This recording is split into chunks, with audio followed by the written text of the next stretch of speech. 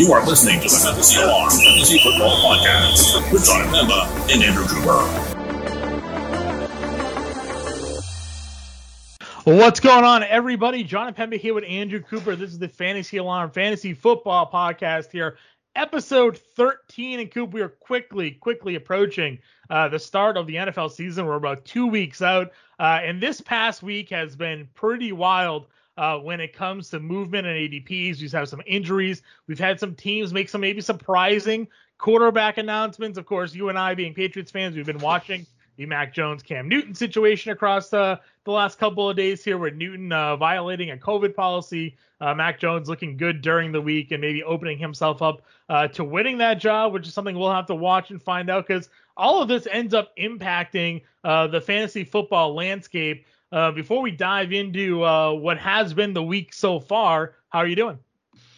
I'm doing pretty well, man. I mean, it's odd for me, the Cam Newton stuff, right? Because I am rooting for Cam Newton. He's the nicest dude ever. It'd be a lot easier to root against him if he would stop saying nice things about his teammates and giving every ball to a kid in the stands. You know what I mean? But then he subtweets them, He's very nice, and then all of a sudden he's on Instagram being like, loyalty means everything, and they're like, what is that about, Cam? He's like, nothing. Sometimes I just feel like saying things. It's like, sure. I think he's sending veiled messages, but I mean, he's a leader. So, it'd be easier if I could just put him aside and root for Mac, especially with Mac, what was it, like 22 of 23 or something trades today, 2 touchdowns. I know it's the Giants, but I mean, he looked good, supposedly. So, not only did he look good, he completed 14 straight passes at one point in time. I think he was like 30-something of 40 with a couple of touchdowns against the Giants' #1 defense today. So, I mean, a lot of people are been, Twitter timeline. Again, we're recording here on a Wednesday. Timeline's full of pro Mac Jones news. Some beat reporters saying like this sealed the deal that Jones would be the starter. We'll find out. We'll wait and see. Obviously, still a preseason game to be played again, a couple of weeks out. So that's our homerisms, right? We've been doing the Homer Corner series over at Fantasy Alarm. Let me add one last thing on that, which is that I personally have stake in one of the biggest leagues out there in Mac Jones, and in 2 ways, essentially, because I have not only have Mac Jones in the Scott Fish Bowl, but I also took James White. And we know that mobile quarterbacks are not as prone to throwing the ball to the back out of the backfield. Mac Jones couldn't be any less mobile. So for me, if he is the starter, that's a huge in 2 ways for me. But again, as a Patriots fan, I like to just sit back and let it happen rather than speculate. But yeah, exactly. Yeah. We'll be able to give ourselves some better analysis. Hopefully, this decision comes before all of our drafts, right? This upcoming weekend, it's like National Draft Weekend, and of course, we're a couple of weeks away till the actual kickoff, September 9th, there on a Thursday. Be able to have some clarity before being able to get in our final drafts, of course. Would be fantastic. But Coop, we do have some clarity on other situations. Travis Etienne, somebody that I have kind of railed against given where his ADP had been going, in the 4th round, even though there's been a lot of talk that James Robinson was still going to be the lead back. They drafted Travis Etienne. We talked about it on prior podcasts, that Urban Meyer wanted to use him in a variety of different variations, using him as a receiver, as a running back, kind of getting him and spreading him out. But then he goes and suffers a Liz Frank foot injury, going to be out for the season now. And we've seen James Robinson's ADP go from round 8 to over the last 24 hours, again, recording here on a Wednesday, he's now a 3rd round running back in Underdog Best Ball. And I imagine the same would probably go for redraft leagues as well. The ADP difference is just, drastic changes there. Where are you now following this injury on your feelings of James Robinson? Yeah, I mean, first of all, the Liz Frank injury, it's such a unique injury in that sometimes it's a sprain, sometimes it requires surgery, and sometimes when you get that surgery and you have the screw in your foot, you can play with the screw in your foot, or you basically rest and wait it out, right? So Marquise Brown is a rookie. He played with the screw in his foot. Famously, Julio Jones did that in 2013, and he actually snapped the screw that was in his foot like an animal just by playing football. Evan Engram, on the other hand, he had it early enough last year where he was able to come back, get the screw out, get everything together, and play the full season. So it sounds like with Travis there, they just decided, you know what, we're going the full easy route. We're going to the full route for rehab. long-term answer where they're going to do the surgery with the screws. Once it heals, take them out, and then let it heal again. That's why he misses the whole season. Not everyone does miss the season with this injury, but based on everything they're telling us, that's what's going on. They're playing the long game there with ATM. Yeah, which is smart when you have, you're not going to win this year, and you have, a rookie back that you want to have a long career, and that's the best way to handle it in that situation. With James Robinson, for me, now he falls into that same tier where I have other guys that I believe are going to be 3-down backs, and the question is, what their role is and how good the team's going to be. So you and I like Chris Carson, right? Are you personally willing to take James Robinson over Chris Carson? I'm not. I still believe in the offense. And, we're talking about scoring touchdowns and scoring points. Chris Carson's going to be a guy that's going to be put in position to score more often than James Robinson's going to be. Yeah, and I'm in the same boat because I think that, my opinion is that James Robinson now gets a much bigger role, but I think that in the offense that Urban Meyer wants to run, he's going to have that joker guy no matter who it is. You know what I mean? So Travis Etienne was going to be that role. Now maybe Laviska Shenault plays a little more of that kind of joker backfield type role. He's going to find somebody to do that, but I think James Robinson does now fall into that kind of 3-down back territory, but like you said, Chris Carson's got to come first for me.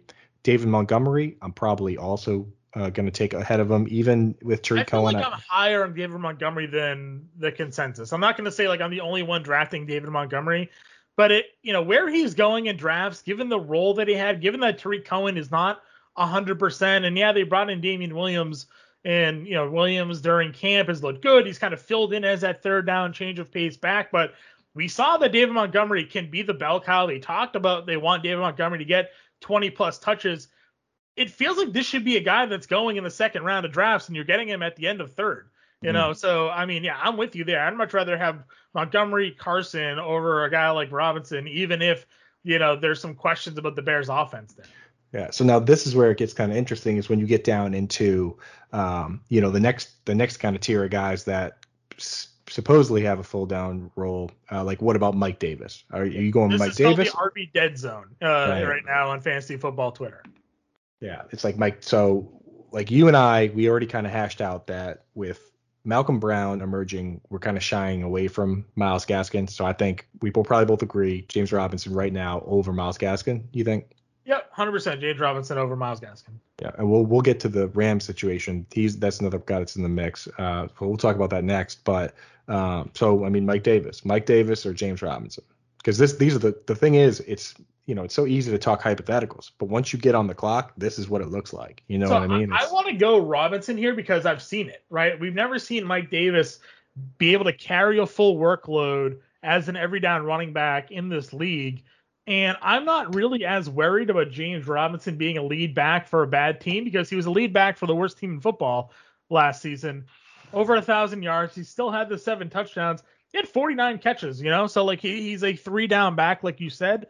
And we've struggled to see Mike Davis be a guy that can carry the ball consistently. So I'm going to go James Robinson over Mike Davis. Yeah, it's interesting. They did cut Javian Hawkins, who some people had as a threat to be part of the pass game. Because they like Donta Foreman so much, man, Right. I mean, crazy how it goes. And James Robinson, it's like last year it was Leonard Fournette, him, and Reichwell Armstead. And then Leonard Fournette got released and Reichwell Armstead got COVID, ended up actually being out of the league because of it. It's like James Robinson lucked into the role that way. And then this year he's kind of doing the same thing. Now, what about some of the split backs? Are you taking James Robinson ahead of would you take any of the following guys ahead of James Robinson? Kareem Hunt, Josh Jacobs, Kenyon Drake. No, I wouldn't. And I don't even. Do you think there's really going to be a split? Do you think we're looking at a Chubb Hunt type split with Jacobs and Drake? How do you see that working out? Honestly, that is exactly what I see. Where I think that Chubb, the Browns are so run heavy that Chubb can get 250 carries or so, which he was on pace for last year, and Kareem Hunt can also get 150. You look at some of these teams, the Ravens ran the ball over 500 times. The Patriots ran the ball over 500 times. Even the worst teams in the league, I think the very bottom team in the league ran the ball over 300 times. So if that team does what they want, which Kevin Stefanski wants to run, he uses not only a ton of 2 tight end sets, but he used the most 3 tight end sets in the league. I think that both those players can get a ton of carries. With the Raiders, they just traded away their center inexplicably to the Cardinals. I'm not sure they can maintain that volume of running, but I do think it's going to be that type of split where the percentages are there, but the volume might not be there for both guys. You know what I mean? Yeah. Yeah. So, but for me, I'm gonna go Robinson overall that group. I have no Jacobs, and I find myself in drafts looking at him sometimes like, should I, like, if when they're in the lead, they just grind him down. They give him the football and let him run, and he does have that end zone potential, but he's so boring. So like, I just don't have any shares of him. I'll take the 3 down back there with Robinson. I agree. Yeah. And let me just throw a couple last ones at you just to see if, anything piques your interest. James Robinson over DeAndre Swift or Miles Sanders? Oof, man, that hits me hard because I'm a big Miles Sanders stan. The guy's averaged over 5 yards a carry basically for his 2 seasons. I know he's been having trouble catching the football, and they have Gainwell and Scott there. But they came out and said that Jordan Howard's the number 2 running back. It's not Scott. So it's Scott and Gainwell are fighting for that 3rd down role. And Jordan Howard sucks. So, like, I feel like if we're going to get all the early down work going Sanders, and there's still some capability of him catching the football, the answer is probably Robinson, but my heart's leading me towards Miles Sanders. Yeah, I'm still taking Miles Sanders first. I mean, he had some, he led all running backs in drops. 22% of his passes were dropped. He dropped a really bad pass in the end zone. But, I mean, they continued to throw him the ball. It's the thing about fumbles and drops, they only matter if they stop throwing you the ball. Jimmy Graham dropped 15 passes from Drew Brees. George Kittle dropped 8 passes in 8 games last year. We don't expect those players to not continue to get passes because they're elite and the coaches aren't going to go away from them. I mean, Chris Carson fumbled like 5 times in 3 games or whatever it was, that crazy span there. Right. And Pete Carroll didn't go away from him. So it only matters if the coaches care. And in this case with Miles Sanders, I don't think they care, especially if they're telling us that Howard's the second guy on the depth chart. So I'm still taking Miles Sanders ahead. Swift in a full PPR league, I'll take Swift. If it's talk about an ADP mover on Swift. Now, obviously, you wrote that takedown article of him basically as soon as the season started, got a lot of flack there. But at that time, he was going at the end of second round. So now his ADP has seen him in the 4th round. He was going RB12. That's where he was. Yeah. People were all in on DeAndre Swift. And then they realized, probably after reading your article, oh, yeah, the Lions are going to suck. And they have Jamal Williams here. Maybe DeAndre Swift isn't the guy. And now there's reports he might not even be ready for week 1 or fully healthy for week 1. He's dealing with an injury that obviously nagged him a little bit last year. So the Swift ADP falling, and I don't have any shares of him. So Robinson over Swift, even though, again, Swift's super dynamic. I just don't like the situation. Right. I love that people on like Reddit and Twitter calling me haters. When I own Swift in 2 dynasty leagues, I'm not trading him because I think he's a talented player. So it's like, you can't tell me that I just don't like the player. I do like the player. But the situation is that team is actively trying to come in last place. They did the exact same thing that the Dolphins did 2019.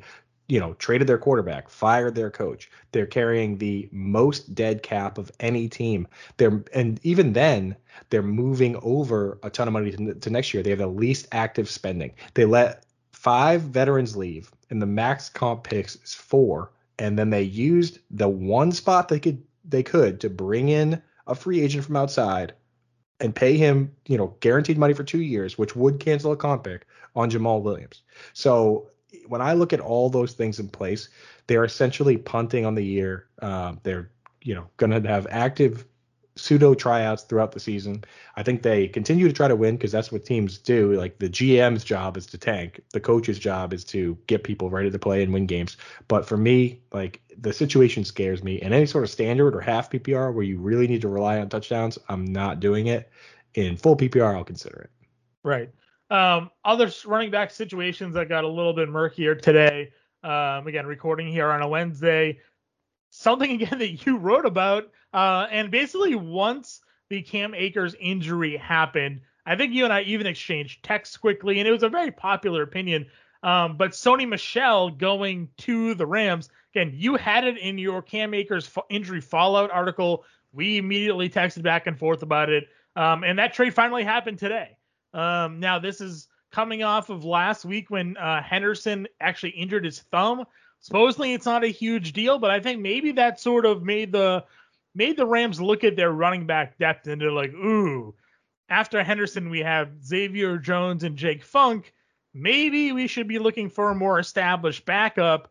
They went out and traded today Sony Michel. They gave a 5th and a 6th round pick. It could turn into a 4th if the Rams get a 4th round comp pick, which is supposedly likely going to happen. But with Sony Michel now moving to the Rams, Adam Schefter believes Michel is going to be their lead running back this season. How do you see this breaking down now?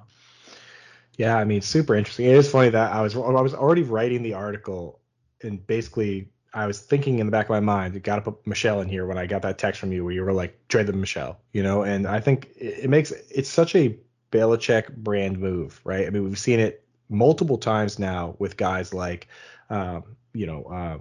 Richard Seymour, Chandler Jones, Jamie Collins. Like they engage in negotiations for a contract, and then as soon as it's they're not going to extend them, he goes out and says, what can I get for this player?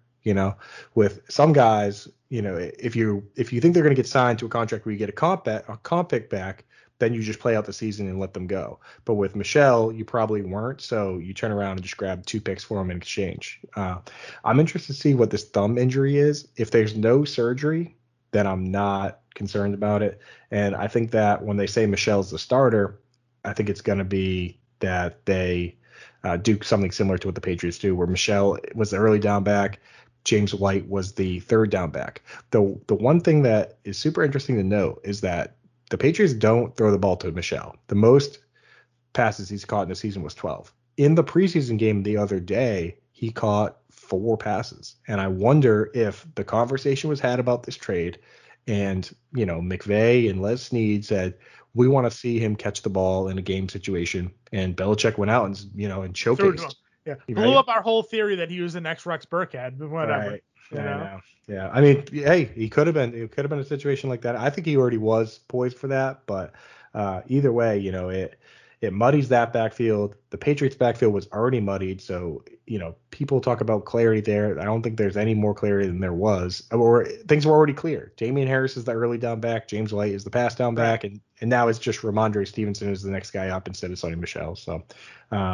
And that falls more in line to what you've always said as well, where like the Patriots don't use versatile running backs, right? Like Ramondre Stevenson isn't going to be a pass catching running back. He's there to strictly handcuff Damian Harris as the early down back, and JJ Taylor, assuming he makes the team, which I imagine he would, he made it last year, would be the James White direct handcuff there. So it's a mess because it is a New England backfield, but I think Harris has a pretty firm grasp on this job, even though, Ramondre Stevenson looks great running all over 3rd string defenses in the preseason. I'm sure he'll get some work, but I think this is a Damian Harris back. So now let me ask you though, obviously Henderson was going around round 4, round 5 in drafts. He's going to drop, I imagine probably into that round 8, round 9 area. And Sony Michel, who's been going undrafted, is probably going to find himself bumping up. What do you think? Around 10, 11, 12? Like, where do you see them probably heading now? I actually just took him in a draft. Are you talking about for both guys or just for? Yeah, I want to know how do you think this plays out? And I've seen different rankings today as well, where people are ranking Michel ahead of Darrell Henderson in their RB rankings, which maybe that means that Michel goes earlier. But I'm curious to where you think he's going to land. Yeah, well, I'm not doing that. I'm taking Darrell Henderson ahead still because I don't trust Sony Michel to catch the requisite passes that we need to see. It's not only that, but Michel's also injury prone, right? So to me, that's been the biggest thing for everybody who is talking about now having to fade Henderson. I'm equally as interested as Henderson as it was before, and now you're getting him at a 4 or 5 round discount. Yeah, not to mention, I tweeted this stat out earlier for the people that don't think that, receptions matter. The people that are drafting Derrick Henry and Nick Chubb and, of course, we like Nick Chubb, but Derrick Henry, Nick Chubb, Josh Jacobs, Sony Michel, Damian Harris, and they say, who cares about receptions? If they run at a crazy elite level, then that works. But here's an example I tweeted out. In 2018, Derrick Henry had 1,158 yards and 12 touchdowns. So 1,158 yards from scrimmage total and 12 touchdowns. James White had 1,176 yards and 12 touchdowns. So 20-yard difference in yards from scrimmage and the same number of touchdowns. In half PPR, not even full, James White was RB8 and Derrick Henry was RB14. And the only difference there was receptions. So that's the real difference maker, is that these, and if you look at full PPR, James White was RB7 and Derrick Henry was RB16. And we're talking 20 yards, not even 20 yards difference. It's all in those formats. The receptions are the points. So if, the vast majority of us play half PPR and standard, you have to be aware of that when you're drafting guys like Sony Michel. You have to hope that what's happening with Michel is it was the Patriots system that was the problem. And now that he's with a new system, he's going to be catching passes. The ideal situation for Michel is it's just, he's the starter catching, and he catches balls too. And Darrell Henderson mixes in and he also catches balls. And it's kind of like I could see it as like a Zach Moss, Devin Singletary if it's an even split, or there's a possibility that it could be like an Aaron Jones, Jamal Williams, where, one guy is kind of the horse and the other guy comes in for third downs. There is upside there for Michel, but the real, what I think happens is Darrell Henderson is the starter and Michel is the guy that mixes it up, and Henderson is the guy that comes in for pass plays. So, it becomes a tricky area where I'm probably not too excited about drafting either at this point, Yeah, I did see an interesting tweet today that I thought, was kind of, anecdotal, I guess, where it's, the Rams draft Darrell Henderson, has a tough rookie season. They then go and spend an early round draft capital on Cam Akers. He gets hurt, and then it puts Henderson in a situation again to be the lead back. And then they go out and they make a trade for Sony Michel. So it's like, how much do the Rams even believe in Darrell Henderson if they're constantly looking for guys to play ahead of him almost, right? So, fantasy owners should probably take that into consideration. Coop, you wrote an article again that got released this morning, again recording here on a Wednesday, about Adam Trotman. He suffered an injury during the preseason game. He was somebody that you had in your Yin Yang tight end article, but one of the things we talk about when it comes to preseason games, where you find value, is understanding how a team is using this player. And you had slowly begun to sour on Adam Trotman given his usage. The injury just solidified things for you here. Yeah, I mean, we here at Fantasy Alarm, we are scientists. You know what I mean? We don't get take lock with these guys. I mean, maybe Evan Ingram to a certain degree, if I'm being honest. But for the most part, like your pinky. So I know. But I truly, the thing is, I truly believe in Ingram as a player. The science behind it makes sense, right? So with Adam Trotman, we went in with a hypothesis, right? The Jared Cook role in that offense is a good one. He was top 4 in all of the following things. He was top 4 in wide receiver snaps as a tight end. He was top 4 in slot snaps as a tight end. He was top 4 in pass blocking in the fact that he only pass blocked on 1.18% of his snaps. And the other category, I totally forgot. But there's another. So he's essentially his role is a great one for fantasy football. If you were to take Adam Trotman and slide him into that role, where we've seen his production in college, where he was a super productive player at Dayton, then all of a sudden now you have Adam Trotman, who could be a top 2 target on the team, right? So that was the hypothesis. And at the time of writing that article, that's all we had. There were no games. There was nothing going on. When the first preseason game came around, Adam Trotman blocked on, 3 of his 6 pass plays, and he only played 9 pass snaps, right? So right away I was like, that's a red flag. Last year, Jared Cook only blocked on 4 pass plays the entire season. Adam Trotman just blocked on 3 of his 13 plays that he played, right? So fast forward to this week, before the Trotman injury. Forget the injury. I don't even care about the injury. Trotman blocked on 2 pass plays out of 7 total snaps. Two of his 4 pass plays he blocked on. That tells me that he's playing more of the Josh Hill role, right? Fast forward to Juwan Johnson, and it turns out he's blocking on under 4% of his pass plays. He played 40-something snaps 38 of them were pass plays. He's in that role where he's playing in the slot. He's running those routes. That's what you want to see. He's a converted wide receiver now playing tight end. The only thing that we're missing is that there are certain platforms where he's still a wide receiver. He's not tight end eligible. So that's what you need to be careful of. And that's why the yin yang tight end strategy really comes in, is you take him as your yang, but you have to also draft a safe tight end to start for the first couple of weeks, hoping that he becomes this year's Darren Waller, coming over and converting from wide receiver to tight end. But there's a full article on there on Fantasy Alarm. I'm not going to regurgitate all the stats. I don't even know them off the top of my head. But if you go and check it out, everything is there that you need to see. And I think that when you read this, it becomes pretty crystal clear at this point that you just don't want any part of Adam Trautman, especially in redraft.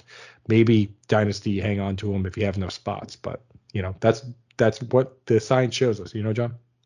Yeah, no, that's what it's about. And like I said, when I tweeted the other day, you've taught me to look at the tight end position and depth charts in general more differently than I would have ever thought to before you started writing all these great articles over on Fantasy Alarm. So definitely go check those out. More news that kind of came out today. One we should have seen coming. Trevor Lawrence named the starting quarterback here for Jacksonville. Urban Meyer, for whatever reason, was kind of putting up this, hey, it's a competition. Gardner Minshew's still in it, blah, blah, blah, blah, blah. It's not so much that I think this is a surprise, but I want to go back a little bit to the Travis Etienne injury and how it's now going to impact the receiving group here. More importantly, I want to know what you think of Laviska Shenault now at this point, because Shenault was somebody that I think was taking the biggest hit potentially outside of Robinson when it came to value in drafts, because it seemed like they wanted to use Etienne in the same role that they already had Shenault in there, using it as sort of a gadgety player, somebody that can split out, somebody that can line up in the backfield, go in the slot. Like, they had a lot of different ways to maneuver to get Shenault around in this offense last year. They drafted Etienne, and it sounded like a repeat player. Where are you with, what's your expectations for Lawrence? Is he somebody that you're looking to draft now that you know that he has the starting job? And what are you looking at with these receivers? Because Chark obviously is there. He's the first receiver to go for this group. Shenault is going after them. And then I tweeted out the other day, Marvin Jones going off at wide receiver 54 right now. And I think Jones maybe it could be better than Chark, truthfully. Given Chark's history and inconsistencies, what's your take on the receiving group and Lawrence as quarterback? Yeah, I mean, I think you hit the nail on the head regarding Travis Etienne. Like, people don't recognize, the best example would be the Ravens, that when you use 21 personnel, which is 2 running backs on the field, when you use 12 personnel, which is 2 tight ends on the field, when you use a fullback, every time one of those odd extra players comes in, one of the 3 wide receivers comes out. So you want things to be like the Bengals, where it's just the same 3 wide receivers, 1 running back, 1 tight end, 11 personnel, easy peasy. The Cowboys, for the most part, do that. We'll see what happens this year with 2 tight ends, but that's what you want to see. And with 2 running backs that were going to be on the field in different roles, there was always the threat that those 3 wide receivers weren't going to all be on the field at the same time. Now we likely get to see that, which, is great for all, at least for the bottom guys' value, which we thought was Shenault. With DJ Chark, there's some concern that the coach, Urban Meyer, essentially was very public about saying that he thought that Chark was not playing to his size. He was playing small, even though he's a big player, challenged him to bulk up. He's kind of now said that he thinks that Chark made good on that he bulked up and that he's looking good. But, they brought in Marvin Jones for a reason. And, one of the things that you and I always talk about is that if it's a new coach and a new quarterback and a new offensive coordinator, the chips are in the air. So, if Chark's the first one going off the board, I'm not necessarily excited to reach for him, because the people that did that with the Panthers and a new coach and a new quarterback and reached for DJ Moore, they kind of bit the bullet a little bit, while the people that waited and took Robbie Anderson and Curtis Samuel really made hay with, guys that were going wide receiver 60, wide receiver 64, which is where Marvin Jones is going. So I think you kind of alluded to that situation where Marvin Jones now, you never know which of these guys is going to be the top guy. Marvin Jones could be the steal of the draft if he's the leading receiver on Urban Meyer's Jaguars, Right. It almost feels as if they brought in Jones truthfully to mentor DJ Chark, right? Like, be that guy for him. But then you've looked during the preseason, while Chark's been, out dealing with some injury issues, and Jones has looked really good. He's connected with Trevor Lawrence there. And then mentioned, you have Chenault. I got him the other day in round 7 or 8. And he's a guy that I was very high on Laviska Shenault coming into this year. And then the ATN draft pick happened and I kind of winded down on him.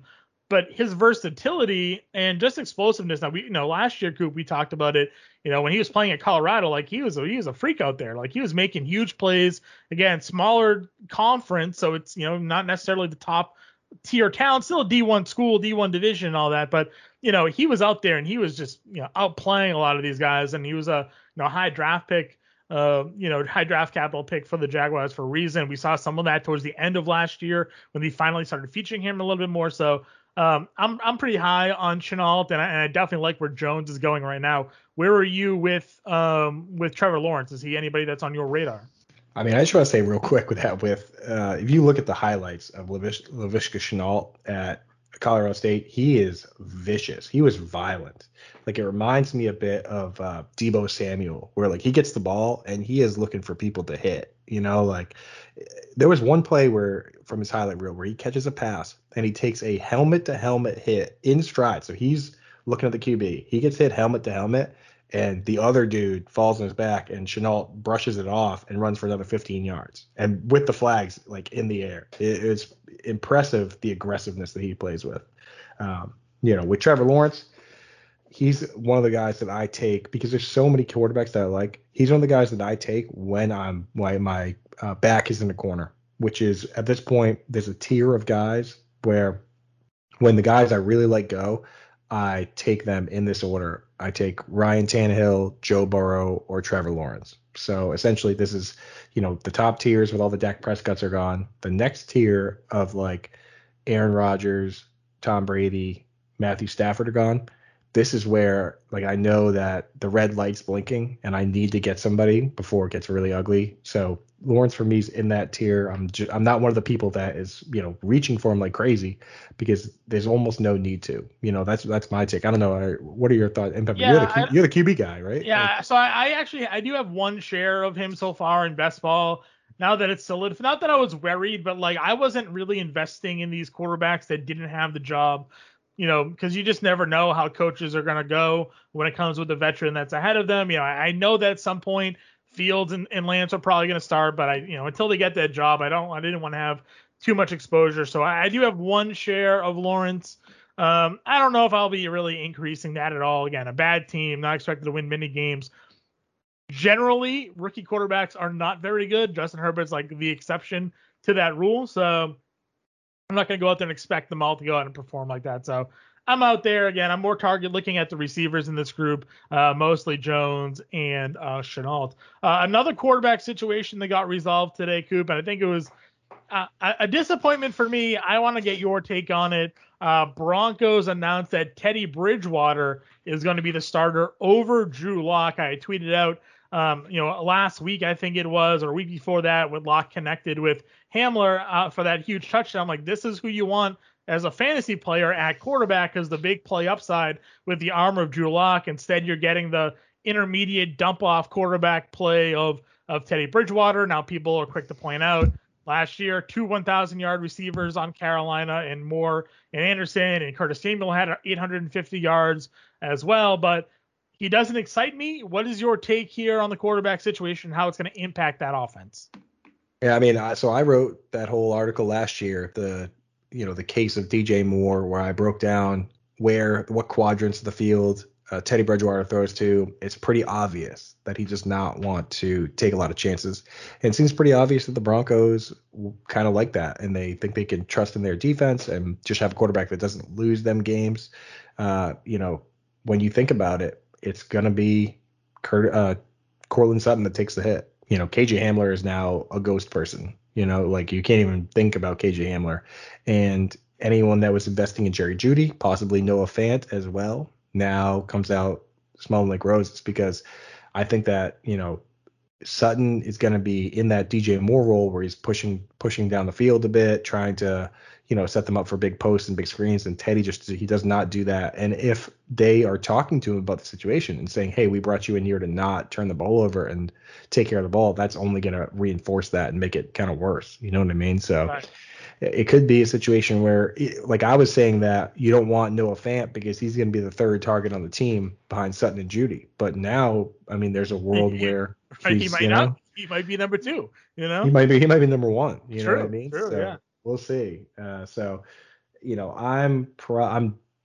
not. If you already drafted Teddy Bridgewater in 2 QB leagues or Superflex leagues, then congratulations, because you got him at a crazy value and you got a starting quarterback, which in those leagues, that's jackpot, right? Right. So, we'll see. I think that they're gonna. I think what they're thinking is we'll try and win these games with our, the safest possible quarterback in our defense. And if our backs are against the ropes and we need to start throwing, haymakers, we'll put Locke in there and just say, you know what, let it fly. So I think that's what they're at. Yeah, they made that investment in Javonte Williams as well this year.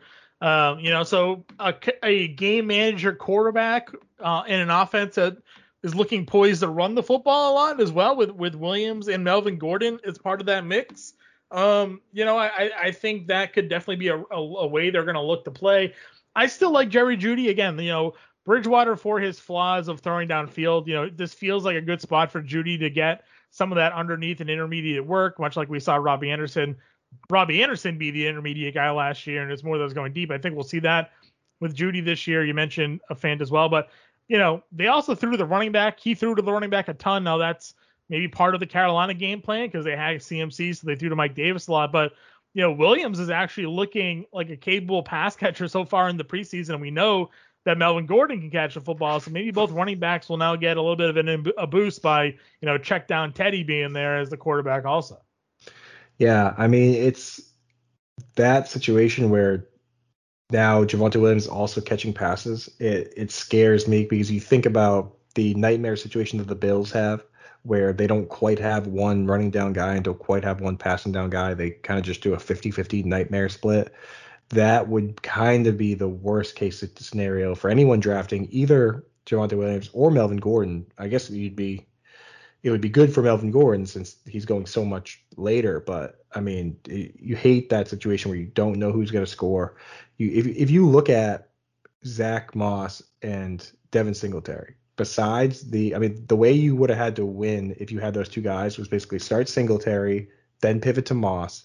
Then when Moss got hurt, pivot back to Singletary, then pivot to Moss, and then start Singletary for your championship week, where Moss just out of nowhere, they just didn't use him. And there wasn't an injury. It was just Singletary was the hot hand all of a sudden. And it was like those situations are the ones that drive fantasy owners nuts because, God forbid you draft both players. You drafted both players in Dynasty trying to pick who to start. So I much rather when there's one rundown and one pass down guy like the Patriots have, or there's just one starter and one backup. And in the modern world, that's just not how it works. And NFL coaches really don't care about your fantasy team at all. So unfortunately, we have to do our best to try and figure that out. Yeah, exactly. So that kind of wraps up the camp news so far. Again, we got one more week of preseason games to go.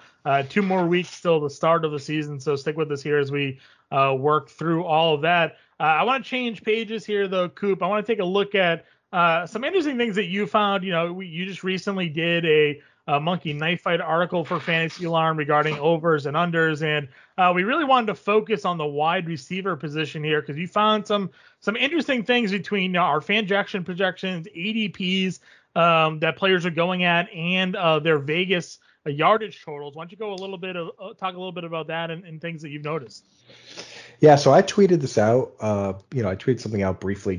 I took all the FanDuel over unders for wide receivers, and then I took all the ADP from our composite ADP, and I lined them all up, and I color coded them so you can it would jump out to you. And when you look at the picture, I mean, you've got it in front of you right now, John. I mean, like you see some of these discrepancies between what the fantasy industry thinks and what the FanDuel is saying these over unders are.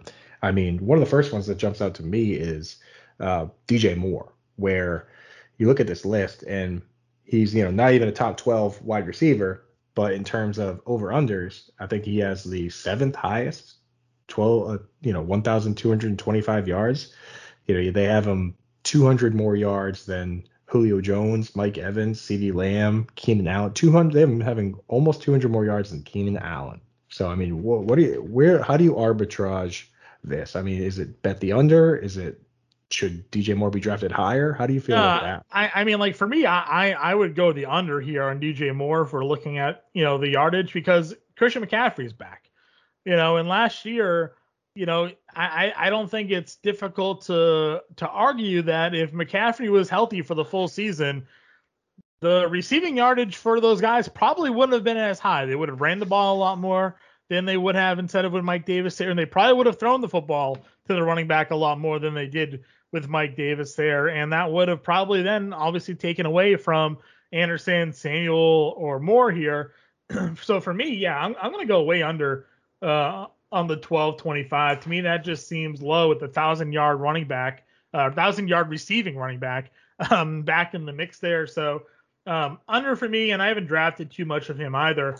Anyways, a number that I think is low that I would go the over on is Tyler Lockett. Now, again, maybe a little bit of a bias here because I've been very high on Seattle this season. I think Russell Wilson has the potential to be the top quarterback this season, which I know has been a bold take considered by some. But, I mean, you look at the way he started last year, there's been talk that they're going to try to adjust their game plan to be less predictable. You're seeing reports throughout camp that they're working with DK Metcalf to be more than just a downfield route runner, like get him out there in different situations to throw and help Wilson here.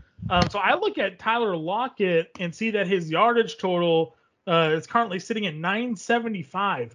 Now, they're playing an extra game this season. He's gone over 1,000 yards in each of the last two. So they're downgrading his yardage despite there being an extra game to be played. And I just don't understand it. I think Tyler Lockett is a lock. No play on words there for over 1,000 yards. He had 100 catches last year. And this is a guy, despite being injured and dealing with injuries, also doesn't miss games, right? Like you think of Tyler Lockett as an injury-prone player. He just plays through them. Now, that can be a detriment because he's out there not at 100%, but he doesn't come off the field. That was crazy to me to see that because we were talking about that and I was like, yeah, I mean, Tyler Lockett's injury prone. Then I looked it up. He's missed one game in his career, and like it wasn't like you think about the game. I think it was 2019 where he got hurt in the game and he went directly to the hospital during the game, right? He didn't miss a single game in 2019. So he came back and played.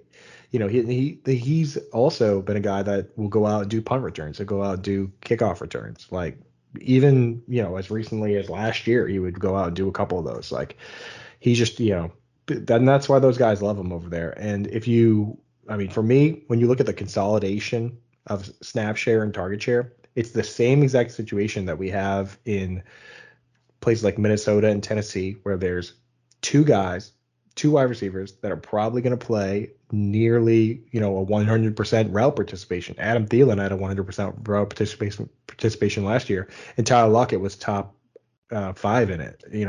So I don't see why Thielen would be that much higher than Lockett when they're in such a similar boat in terms of target share. And Lockett's younger, and he's had multiple 1,000-yard seasons. So I'm with you on that's an easy slam on the over, and that number will probably go up. So get in there now while you can. It should go up. It's only minus 115 right now. So that was the one that stuck out to me. I'll say quickly, Kudal, the other one that I think is far too low, and Vegas agrees with me that it's too low given the odds, but CeeDee Lamb is sitting there at 1,050 for his yardage total. This is a guy that's going in the third round of drafts. Dak Prescott's passing yardage total in Vegas is about 4,800 yards, but Vegas has the over 1,050 at minus 140. And you and I were talking about this. If you're going to put a minus 140 number on the over, why not just move the number, right? Because it seems pretty obvious that over 1,000 yards is a lock here. Feels like a lock, all good health considerations here for CeeDee Lamb. Yeah, I mean, if you think so, you can go to FanDuel, which has 1,050 yards minus 112. So I'd rather do. If that's the case, so DraftKings Sportsbook has it at minus 140. If you're telling me that FanDuel Sportsbook has it at minus 112 at the over, you bet that all day. That's an incredible difference between. I'm looking at it right now. Yeah, 1,050. So for me, the original concern was that last year Lamb was the odd man out in two wide sets. He played 94% of his snaps in the slot, only 64% of the overall snaps. So he was coming out for the two wide. But now we're seeing already, they basically, both Mike McCarthy and Michael Gallup came out and said that Michael Gallup is learning how to play the slot. To me, that at least indicates that Lamb is going to be playing outside some. Last year he played none, right? 94%. That's damn near none, right? So if they're at least going to mix and match the outside guys, now it's not a 64% snap share. It's at least 80 or so. If it's a true switch where Gallup's the guy in the slot coming out in two wide sets, now you have that Chris Godwin situation where, once Djax was gone, Chris Godwin went through the roof. So I think FanDuel might be thinking that he might not be unlocked until next year when Gallup's gone. But everything we're seeing indicates that he's now at least become the second wide receiver on that team. And if they're going to set Dax over under where it's at, which is insane, nearly 5,000 yards, right?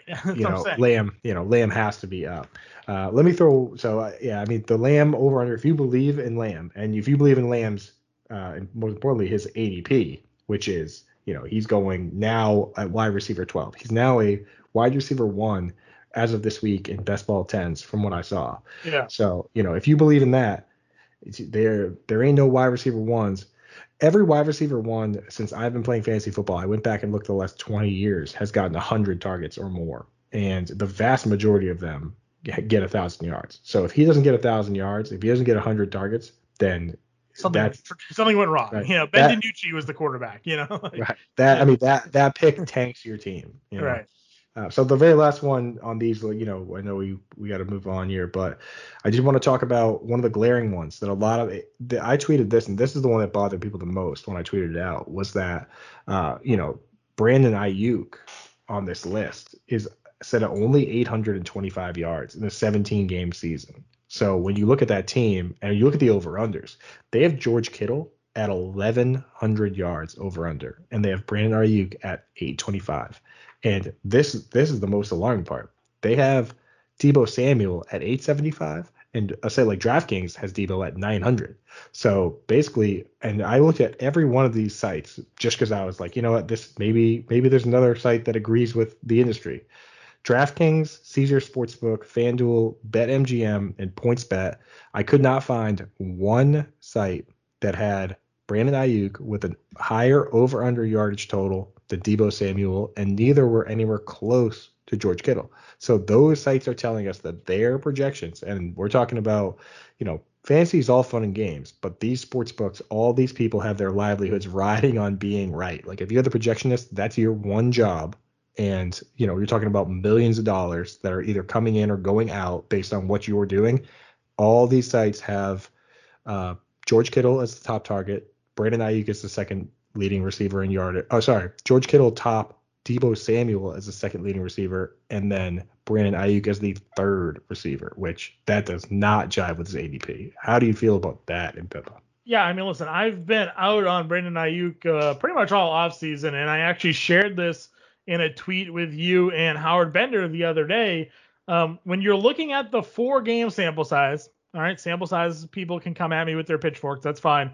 When Deebo Samuel, Brandon Ayuk, and George Kittle were all healthy last season together, Brandon Ayuk averaged 3.3 catches on 5.3 targets for 47 yards. That is awful. That is good. God. That is not very good. That is below not very good. That's 7 fantasy points in a PPR league.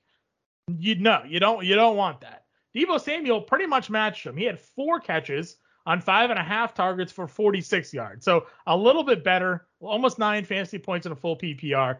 And then George Kittle averaged 8 catches on 10 targets for 98 yards in the 4 games that those 4 were on the field together.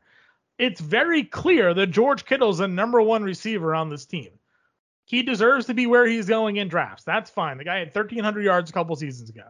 He's a primary target, number 1 guy. So now you're talking about drafting the number 2 receiver potentially on a run-first team in San Francisco, and Brandon Ayuk. In what round did you say? 5? Something like that? 4?